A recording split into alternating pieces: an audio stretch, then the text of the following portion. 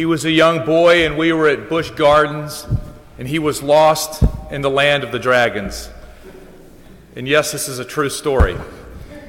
So I run to the highest point in the land of the dragons, and I go, "Tyler, where are you? Tyler, where are you?" And finally I spot him, and he sees me, and I go, "Don't move."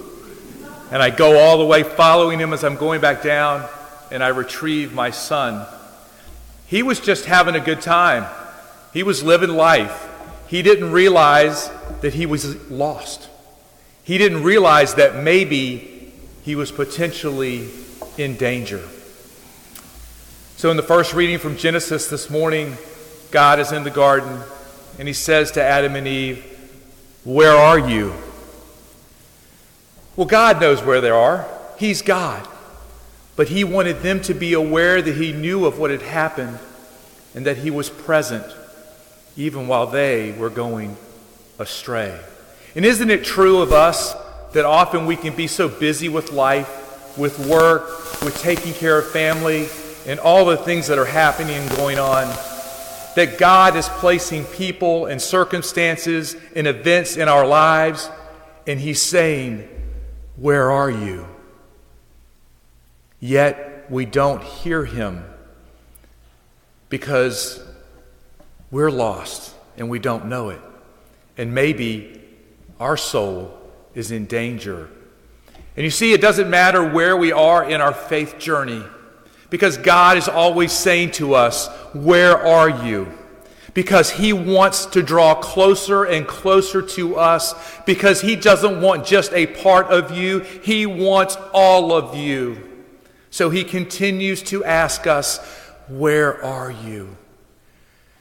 So now I'm going to flip the script, because so often in life, what we do is we ask God, "Well, God, where are you?" So everything seems to be going along well.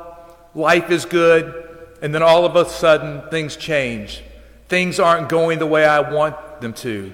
The things I had hoped for aren't happening. The road seems a little bit rockier. And I look to God and I say, "God, where are you? Why aren't things going the way I want them to go?" And all we need to do is look at Mother Mary, Mother of the Church, for that example. Because at the Annunciation, the angel Gabriel came to her and said, "You will conceive the Son of God." Now, I would imagine that Mary probably had different plans, and it didn't include being pregnant and having a child in the next 9 months. So what did Mary do? She pondered. She thought about it, and then she said, "Let it be done unto me according to your word." See, maybe when things aren't going the way we want them to go, well, maybe that's not the mission God has for us. Maybe that's not where he wants us to go. And we, like Mary, need to stop and ponder and say, "Lord, where are you trying to lead me?" And then maybe sometimes what it is that life just seems like a routine. I come to Mass. I sit in the same place. Everything seems the same. I feel empty when I come to Mass. I don't get anything out of it. God, where are you? And once again, we can look to Mary at the wedding at Cana, where she kind of led Jesus into doing his first miracle, right? Where Jesus turns water into wine. And we too, as Mary has asked for the Lord to perform a miracle, every time we come here, the Lord wants to perform a miracle in and through us. Because to be here is not normal. To be here is not ordinary. Something supernatural is happening. And God says, "Do you want to know where I am? I am right here in this word that you hear. Just open your ears and listen to me." Because this is from 2,000 years ago, but it speaks to you today. Where am I? I am in the most holy sacrament of the altar. My body and my blood is ready to be poured into you so that you, like the water to the wine, may be transformed in your life and become who you receive, which is me. Where am I? I am in the sacrament of the confession in that priest, waiting to forgive you for your sins, ready to cleanse your soul, so that you can be more closer to me. Where are you? I'm right here now. And then when we're suffering, and maybe I'm taking care of a spouse who is sick, or a parent who is sick, or I've just lost someone that I love so deeply, and I go, God, where are you? Why is this happening? And once again, we look to Mary, and there she is at the foot of the cross. And she's looking up at her son and his suffering and her suffering. And we too can join Mary at the foot of the cross. And we look directly up at God and we say, where are you? And he looks at us down from the cross with his head hung down. And he says, I'm right here. I understand your pain. I understand your suffering. I understand your hurt because I have assumed everything that you were going through into myself on the cross. Unite your pain with mine. Unite your suffering with mine.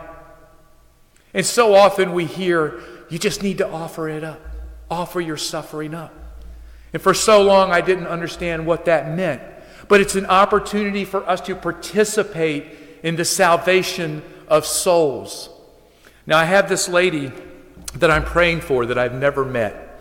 Her name is Stephanie. And someone told me about her, and she's in extreme pain all the time.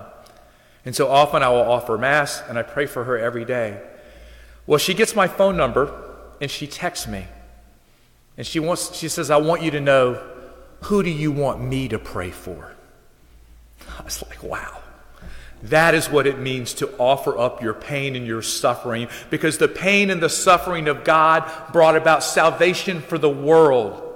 That same pain and suffering that we have, when offered to do the same, we participate in the works and the salvation of Christ in our own lives.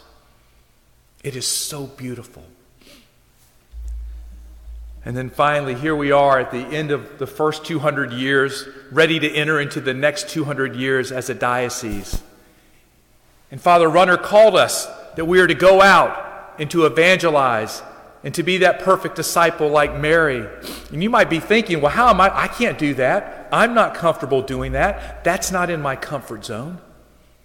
And all we need to do is look to Mary, who is in the upper room before the descending of the Holy Spirit, which gifts the apostles to go out and share Christ in every way. And what is she doing?